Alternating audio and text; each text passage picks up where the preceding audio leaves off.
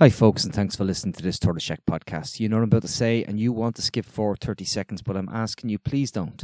It has been an incredible few weeks on the Tortoise Shack. We have raised thousands of euro for people in Gaza. We have raised thousands of euro for people in tents in Rafah, and we have managed to get essential items, infant formula, nappies, food, and just cash into people's pockets who really need it. And that's all because of the Tortoise Shack community. That is almost entirely due to the people who are members of the Tortoise Shack. Our Patreon members are an incredible community and they have driven this. And while I'm giving lots of credit there, I also have to give credit to the powerhouse of women who are doing the actual hard work in Gaza, delivering the aid, getting the details and coordinating what is an absolutely incredible initiative. And thank you so much to everybody who's donated and contributed. We are still looking for your support. We want you to click the link that's at the bottom of this podcast. And I also need you to keep the bloody podcast going. The Tortoise Shack has no ads. It has no sponsors. We always say it's more than a podcast. It is activism. So your support, your £5 a month to us is the easiest bit of activism you can do. You're helping keeping conversations like the one you're about to listen to keep going and helping us keep pushing the envelope when it comes to trying to deliver for people who really, really, really need your support right now. So if you can, if you have it, please click the link that says patreon.com/Tortoise Shack. It's the only way we keep the show on the road and we can continue to do the work that has helped so many people. Thanks for listening. Thanks for the support. I am shutting up now. Enjoy the show. Hello and welcome to the Echo Chamber podcast. My name is Tony Groves, and folks, we've been continuing to talk about this theme, and I think actually to give him his credit for once, why do I feel poor in a rich country? Why do we feel poor in a rich country? Now, Martin feels poor because, you know, he's basically a pauper, aren't you? Look at it. I am basically a pauper. It is. I survive on a disability pension. It's not easy. And in this country, it is very difficult when people are telling us constantly over the last 6 to 8 weeks that the cost of living crisis is over. Everybody needs to just suck it up and get on with it, and that everything is okay. And, you know, sure, look, there was a piece in the Irish Times recently that said we've more people earning over 100,000 than ever before in the history of the state. Oh, that gives me such a warm feeling down below, you know, it really does. Yeah, well, Martin, what you do to keep warm is your own business.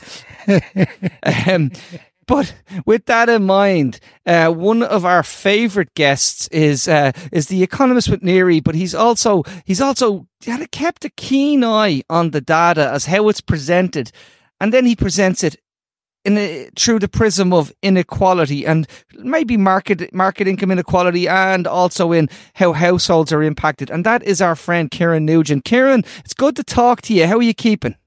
Good now. Thanks for having us on again, lads. No, we always love having you on. But can I ask you? I've had a big lead in there, and you were listening intently. What do you make of this kind of agenda? The idea that cost of living crisis is over, and sure, we're all earning loads of money now. Well, like we've been, you know, this has been kind of going on for maybe 6 months. I think I remember the first one might have been in the summer last year, and we've had the inflation has been going down, but like the most recent figure, it tipped up again in December, and I think it tipped up in October as well and down again in November. So it's, you know, the trend is still downwards, but we're still at 4.2%, right? The most recent figure, which is over twice the target set by the ECB. And if we just keep in mind that for about 10 years, up until about 18, 19, we'd almost zero inflation, 1 or 2% max inflation over those years. So we're doing twice that in a year at the moment.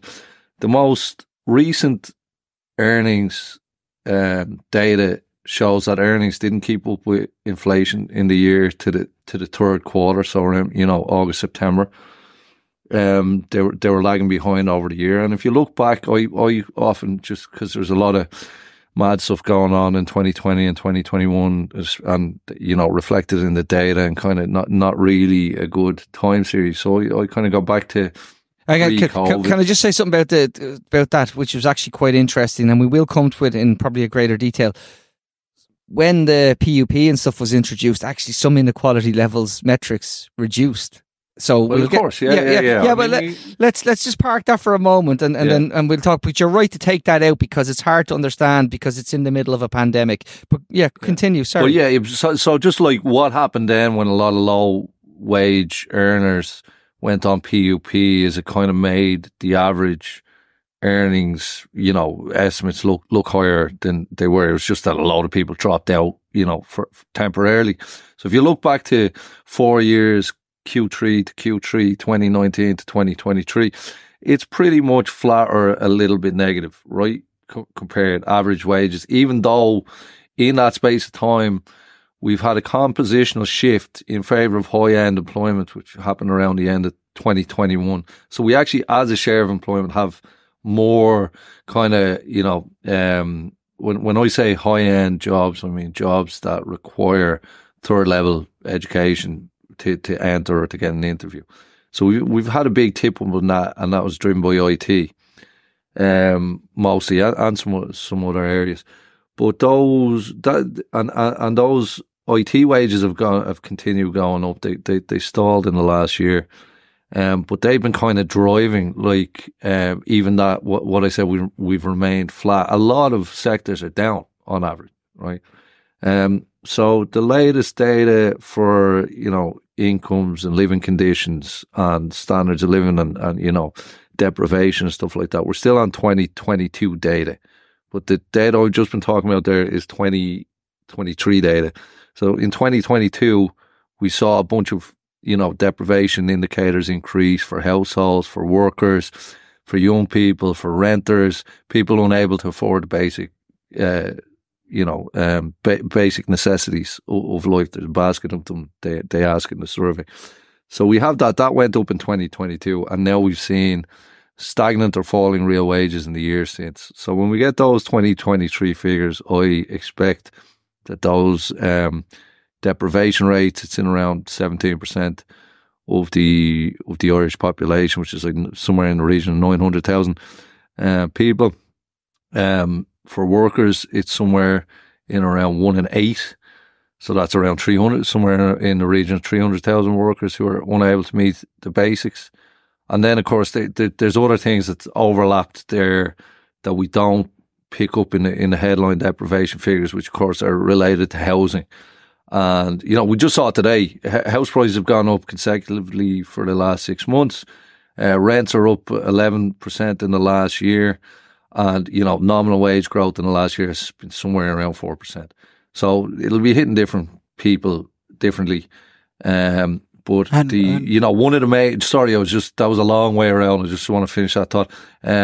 Is just the increasing numbers of young adults that are still living at home and also working full time, which a lot of them do.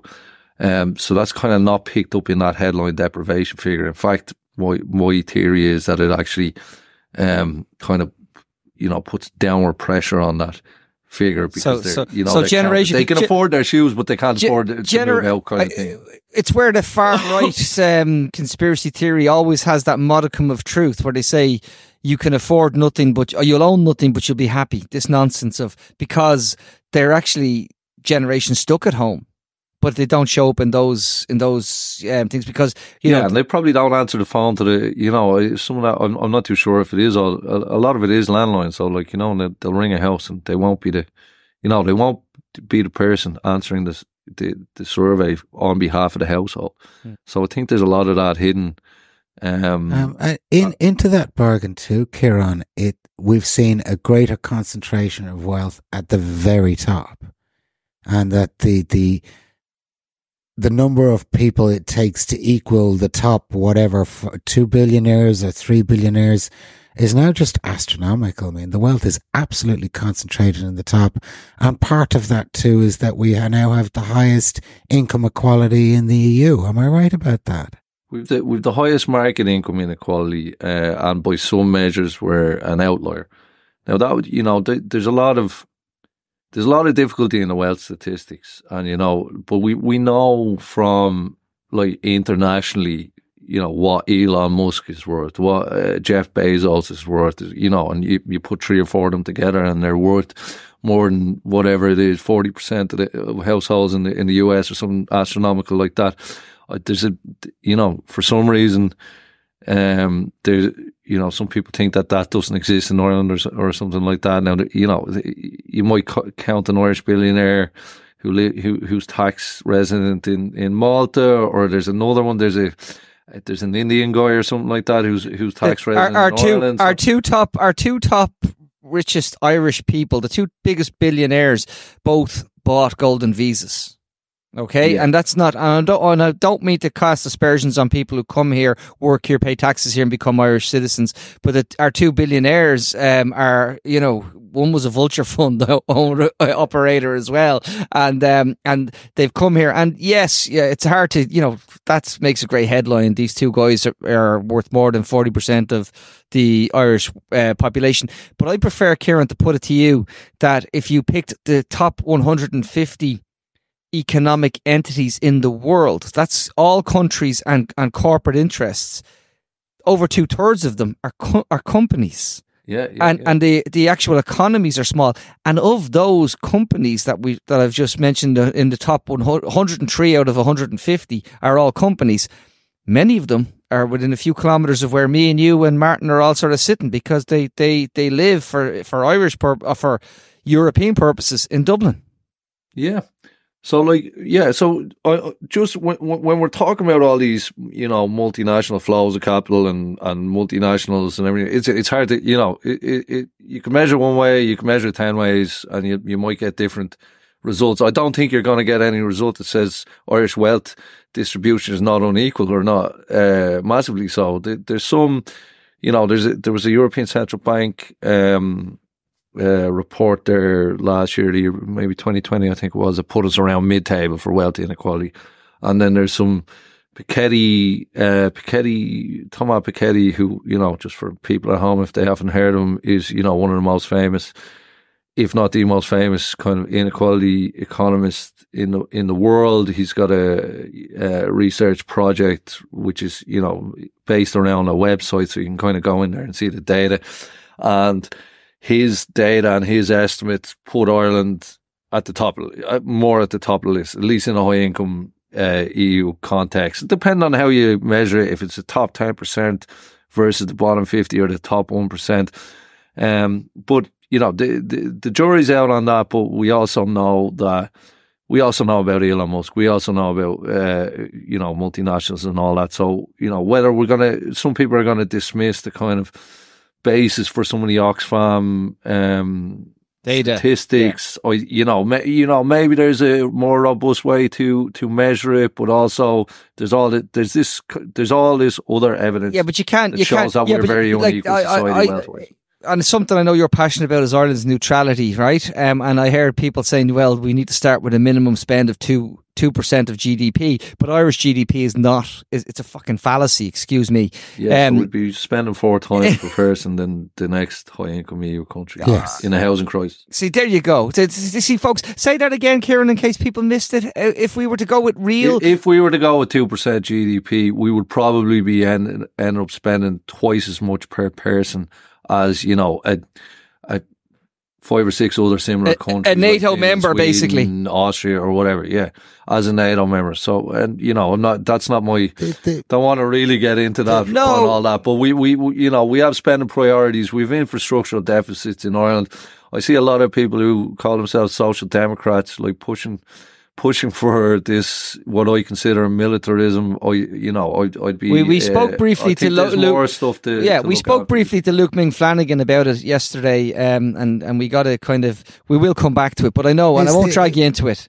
Is the impact of inflation, is it fair to say, Kieran, that, we'll say from 2019, we'll follow it through from 2019 to date, that, if you were a low earner, in 2019, that in real terms you're worse off now than you were in 2019?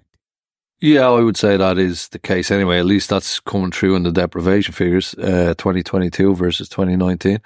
It depends on how you measure, whether we're talking about the goods that you were, your own personal what I would basket was in 2019 versus what you would like to do. What have you got? Yeah, so like maybe if you're in 2019, low wage earner, hoping to move out, getting your deposit together for your month's deposit to go out and rent, and it might be more difficult for you today to do that. And all those things are kind of, it depends on how you measure. You might get different answers, but there will certainly be different groups. Everybody consumes differently. As I said, the rents went up 12% in the last year, whereas headline inflation was 4%. So, that 12% is and it's not going to be 12% for everyone. That's on average. Certain people's, but gone up even more. But on the rent, so let's focus on housing, because housing as a cost, just keeping the roof over people's heads, is what's eating consumption levels. People can't participate in society. I think, and again, I won't put words in your mouth, Kieran, but I will politicise this, if you don't mind, because there is a referendum coming at the moment, and people are losing their minds over the what do they mean by a durable relationship? What do they mean by what's the women's place? All of this, and there is there's some far right talking points. But one of the interesting things is many of the people who are saying the soft vote no's are saying, well, let's not, we want marriage to stand for something. We want households to stand for something. And these are the same people who object to the right to housing, from what I can see. And because it's, if you want actually, and there was an argument in the Irish Times in the last 24 hours about the reproductive rate is falling for people. They're going, well, if you want the reproductive rate to go up, people need a fucking bedroom to have sex in, boys and girls. That's the truth. We've had one of the biggest increases in the average age of having your first child over the last 15 years in Europe. I think the average age and the one of the biggest increases in just leaving home. So I think the average age is around 28 now, leaving home, which means some 20 means others at 36. For each 20-year-old, there's somebody at 36. And so housing is clearly an issue there. There's debates in economics, obviously, if endless population growth is a good thing. People say, oh, we've got a demographic problem growing, like in Japan and later on Germany and stuff like that. And, whether or not, whether or not that's an actual, like the way that problem is framed, could be, we could be looking at that, as Martin kind of points out a lot about PRSI and extra taxes, to pay for people's pensions, which we don't collect. But if we're going to take that kind of ever growth kind of framing, then we need children. We need, in 30 years we'll need nurses and carers to look after ourselves, etc. Those ratios have to be sustainable. And if that's the case, then perhaps falling birth rates might become a problem, like in terms of the service economy, in terms of the care economy, especially. That's what I've been concerned about into the future. It takes, the dynamism of any economy is young people, Kieran, and it is the same the world over. I mean, economies are built off the work of young people, but they're not the ones actually benefiting from building the economy. No, there's still big disparities there, and that's coming through in a lot. We've Neary were involved in a survey in 2020 with UCD on the Working in Ireland survey, and finding a lot of these disparities there. There's a recent job satisfaction report by my colleague Lisa Wilson and John Geary in UCD, and found a lot of these semi-secure or highly secure jobs are basically, not just in older groups, but definitely less so in younger groups. And if you're trying to buy a house, you're trying to get your 2 feet down, you want to do all the steps that everyone wants to do. You can't really be starting in your 30s, or at least it's everything's then an emergency by the time you're in your late 30s, and going straight from your mother's house into a buying a property with that's it as well. You were absolutely forced to find a partner to buy a property, which is another thing. There's a lot of people out there that does not suit. I think there's a section of growth that people are missing out on now that the previous generations had, and that section of growth was being able to live out of home alone or maybe sharing with other people, but that it was affordable and you could actually have a life outside of renting something.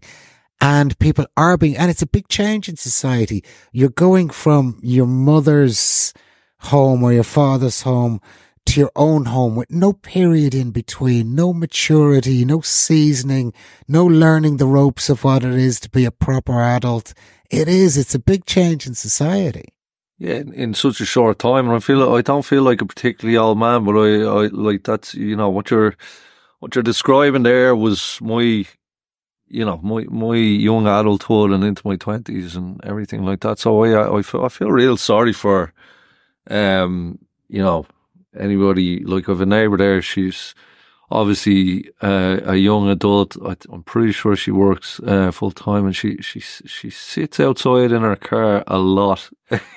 Because she's living with her parents. So she comes home after work and I see her sitting there all the time listening to the radio in the car alone to have her own space, My two friends, the architects, and they'll be annoyed at me now for bringing it up, Alfonso Bonilla and Rob Curley, they're a lovely couple, but they talk about the fact that that they're trying to build these spaces, urban spaces, build areas where people can live, and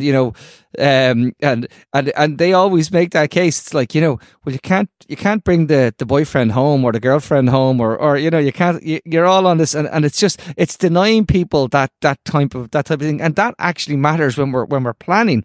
But because it's so unaffordable now, I mean, Shamim Malakanyam has a story in the Dublin Inquirer this week about people having their stuff stolen from this boutique student accommodation in Dublin. But what's interesting to me about it, and there's plenty in it, but what was really interesting was $1,100 a month for a bedroom with shared kitchens and shared facilities. And you're thinking, $1,100 a month for when you bring as these people did, their PlayStation out to plug it into the telly to play on the shared telly, then they go off, they come back and it's gone. It's, Well, look, I mean, we don't have very good data on earnings, like on a time series for whatever reason. But one of the things that came out one of the questions on that survey I mentioned there, the Working in Ireland survey with UCD, was that if you look at full-time graduates under 35 and their earnings, about 80% of them, 4 and 5, earn less than €40,000. So if you're paying €1,100 a month, you're 15,000 euro a year. And this is at the top end, by the way, in the distribution. Yeah. If 80% of them earn less than 40,000, then how many of them earn less than 30,000? How many earn less than 20,000? So, this is for whatever reason, this is still debate. I don't know why this is still a debate whether or not, because I still on Twitter or whatever, I still have people debating whether there's affordability crisis or not, which I find fascinating. There are groups of people, Kieran, who we can look at and we can say historically these people were at risk of poverty or in poverty, and now they are either worse off or, they haven't improved it. And one of those groups is lone parents. And we do have records of this. And they really are not any better off, really, than they were 50 years ago. No, they're really, I mean, a lot of they're very unlikely to be employed, very likely to be living with parents, high deprivation rates, same with the disabled. Pensioners used to be more so, and they've improved their lot over the last 15 years, just in terms of the share that are in material deprivation and stuff like that. And I think that's a reflection of home ownership in this economy, or a lot of it is anyway. So yeah, and single mothers and young people. Yeah, there's just a mismatch, especially for like 30% of working women in Ireland are considered low wages. So like if you're looking at 6, 7, 8, 900 euro in childcare, whatever else it is, like there's no way that they can continue, tied to the labour market. And, there's all sorts of issues then, long-term earnings, lifetime earnings, career progression and all that, if they're dropping out for years, if they ever even get back then, or if they, if they become kind of, early retirees or whatever. There's a term that I should remember that I've forgotten now. But that's, those are all functions of our development model, which is low tax, low welfare approach. But Kieran, so then you see, we've just out. Okay, I'm actually gonna quote you directly. Between 2007 and 2022, the mean and median household incomes for Irish workers have grown by the third least in the EU 27, behind Cyprus and Greece. Incomes for Spanish workers have increased by twice as much. In Denmark, Netherlands, and Austria, incomes are up in the region of 50%. Ireland, Ireland is floating around, as you said, around the 19% mark, and that's way behind our peers. Going back to what we said at the start of this podcast, I live in a rich country, but I feel poor. How do we then square that with IBEC coming out in the last few days and saying, we need to slow down on this idea of paying above, living wage, paying a living wage, full stop. Like, how do we square that circle? Well, there's, most of the literature on minimum wage, the employment effects of minimum wage increases just shows negligible employment effects, as in negative or positive ones, right? So one thing we learned through austerity is that the spending power of lower income households is important for an economy. So if you're working now, I paid $4.10 for a coffee in wherever the other day. It wasn't a great coffee. And you should have put that into a Patreon account for someone who asks for yeah. There's a good plug. There's a plug. Yeah. Just make your own at home. It's way cheaper. But if you have a minimum wage worker in that coffee shop now earning $12.70 an hour, and they can't afford a round of coffees for two friends, maybe they can just afford that round of coffee now for two friends and themselves. A business owner in kind of tourism or food or accommodation or whatever, they might look at that obviously from their own ingoings and outgoings, and they'll look at that as a static kind of, right, that's how much going in, that's how much going out. But over a little while, they might see that has, or they would see theoretically anyway, that would have a positive effect. An increase in those wages would have a positive effect on buying their coffees. Right, and for those low-wage workers to be able to afford a coffee or a pint or a basket of chicken wings or a club sandwich or whatever else it is. And there are a lot of people out there, not a lot of people, there's certain spokespeople, talking about, we were going to have a tsunami of closures and all this kind of stuff. I think the evidence on that is not there, just in terms of what we have. Restaurants and stuff like that have we all know they have churn. We hear statistics like maybe 50% of them are closed after 2 years, only 2/3 of them, or only a third last 10 years, this kind of stuff. And so that natural churn was kind of interrupted by COVID supports. And so, but even then we haven't seen not enough closure that would warrant this kind of these narratives of doom that we're hearing. And in fact, we have record numbers in employment in food and accommodation. Like literally, there have never been more people employed in that sector in the history of the state. And we're still, getting this messaging about how, that we need the VAT gone back, or somebody was asking for a cash injection there recently. Thought that was an idea. The government really stepped in and gave a lot of supports to that sector, a lot of supports to those workers, and government kind of, our taxes, the revenue government collects would be better spent on concentrating on industries that provide employment that, you could actually live on, you could actually have a family with. You can't do that in tourism. Like, tourism is an afterthought in other developed countries. It might be regionally specific in some countries, Spain, obviously in the south, Italy in the south, where they're, less kind of, there's less industry, there's less high end employment, but it's really not.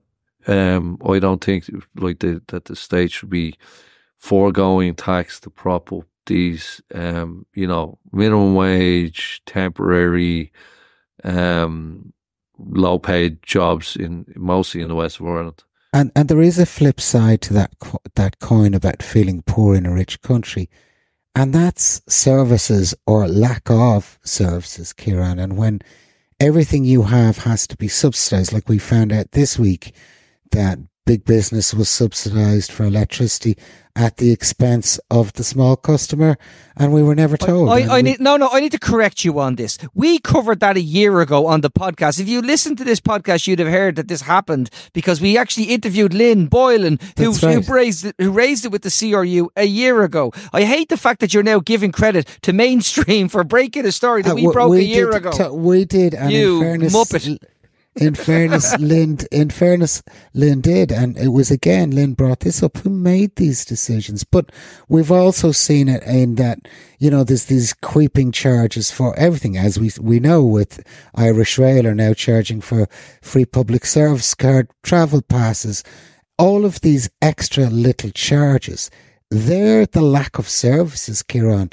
If that pressure was relieved, if we had a reasonable transport system with reasonable prices, reasonable child care, reasonable housing, well, then the upward only inflationary pressure on wages isn't so strong.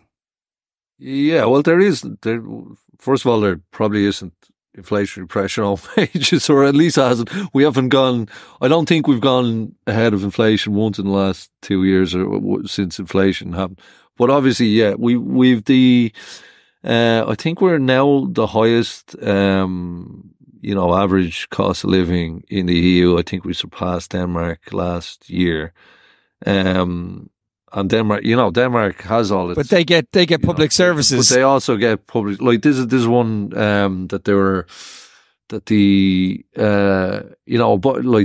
Danish young people under 30 and everything like that. If you look at the amount of them living at home compared to the ones in Ireland, I think it's a factor 3 or 4 times higher in Ireland. Obviously, that's the kind of, rather than go and deciding to spend it on whatever it is, submarines to go and make sure the Russians don't cut our internet cables or whatever else it is. Obviously, those, if we had more money in our pocket, there'd be more money for service industries like tourism. If we, there's a whole load of revenue that we've gotten in the last couple of years that we were surprised about. We're using it to pay down debt and stuff like that. There could be an amount of it that could be. And I have to interrupt you. We were not surprised by it, Kieran. We knew, because our tax avoidance network was so sophisticated and was the only tax avoidance network in the world that got a green rating for transparency, that, and with the amount of intellectual property onshoring, we were going to benefit from what was happening. We reported that we were surprised by it, but we weren't really, were we? Yeah. Well, I'm not. Okay, my word's not yours. I'm not clued in 100% into that, but anyway, we have it anyway, and we're not meeting we're not providing an economy or an economic environment where people can pursue the dreams that go hand in hand with all this third level education and everything like that. We're supposed to be upwardly mobile. You're convinced everything in this society, everything in this kind of environment tells you to go to university and get a degree, and that's your ticket. And now that's what it was again. Wasn't that the most recent thing that, you know, over 20,000 visas were getting from Australia? I was just going to say recently. That, Kieran, you know, when you think about what we've had in government for almost 100 years non-stop, the ethos of the country, the history of the country, we still have governments who are making policies for a country with a high emigration rate. That means they don't provide the services. They don't know how to provide the services. They've no vision of it's don't build it, they won't come model. And that's what we have. And it's the same model with housing as it is with putting bins for refuse on the street. It's the exact same model. Don't build it, they won't come. Do we need a radical overhaul of that? Well, I know we need a radical overhaul of that thing. There's not a question. We absolutely need a radical overhaul where we're looking that we will have an increased population in the future. We're going to have a lot of social issues unless we start providing the services. Is there any sign of that thinking coming into government? It's not the entire, well, not the entire, but a big, you know, slice of economists got together, commissioned by the government, and wrote a 500-page document. Kind of, you know, I'm sure they didn't use the word radical in there at any stage, but like it was a departure anyway from the, you know, the ethos, the governing ethos of, or the economic ethos of certainly the last 10 years, certainly the last 15 years. And, you know, they said we need to increase taxes here. And I think the guiding kind of framework was if we want to be more like the Scandinavians, which is usually what everyone kind of says. And it was poo-pooed pretty quickly. Well, no, hang on. Let's be very clear. It was poo-pooed before it even got published. Before it even got published, Leo Varadkar was out in front of it, and he said that the ideas, the suggestions in this are a bit shinnerish, I think was one of the words he used. Yeah. But it actually, you've actually got ahead. This is my final question. It goes to this idea though. So it's the exact same idea. We always hear from the mainstream that we have to broaden the tax base, but when they talk about it, they mean about taking in those low household incomes and saying, make them pay a bit more. Make them pay. Yeah, it's never European norms when it comes to corporation tax. It's never European norms when it comes to PRSI.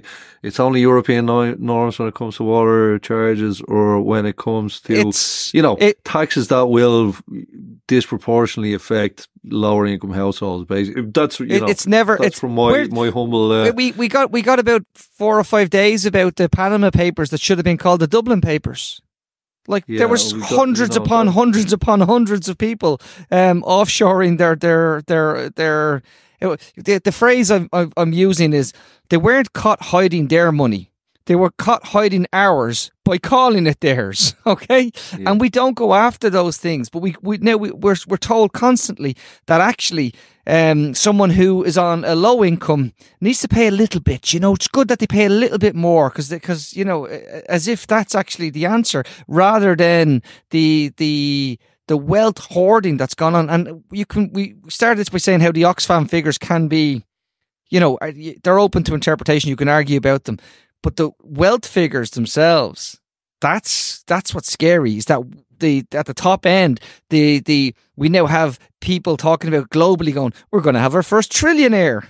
And there's a reason we can have that, because we talk about celebrating. Yeah, exactly. The gap is accelerating. So last question again about back to broadening it. If I turned around to you and I said, Kieran, here you go. Give me 2 things you'd love to see when they talk about broadening it, what they'd mean by that, instead of picking on the low income households. Well, a big gap, and my director Tom McDonald wrote a piece on this a couple of years ago. I think my other colleague Paul Gaudrick-Kelly was involved in it as well, and I was just looking at, you know, high income EU countries, their norms of taxation. You know, what's their average revenue per person? How much do they collect as a, you know, relative to the size of the economy? Where does Ireland fall down? Because it falls down because it doesn't collect as much revenue. One of them was employers' PRSI. That was mentioned in there's a big chunk of 7 or 8 billion if we were just brought up to the average.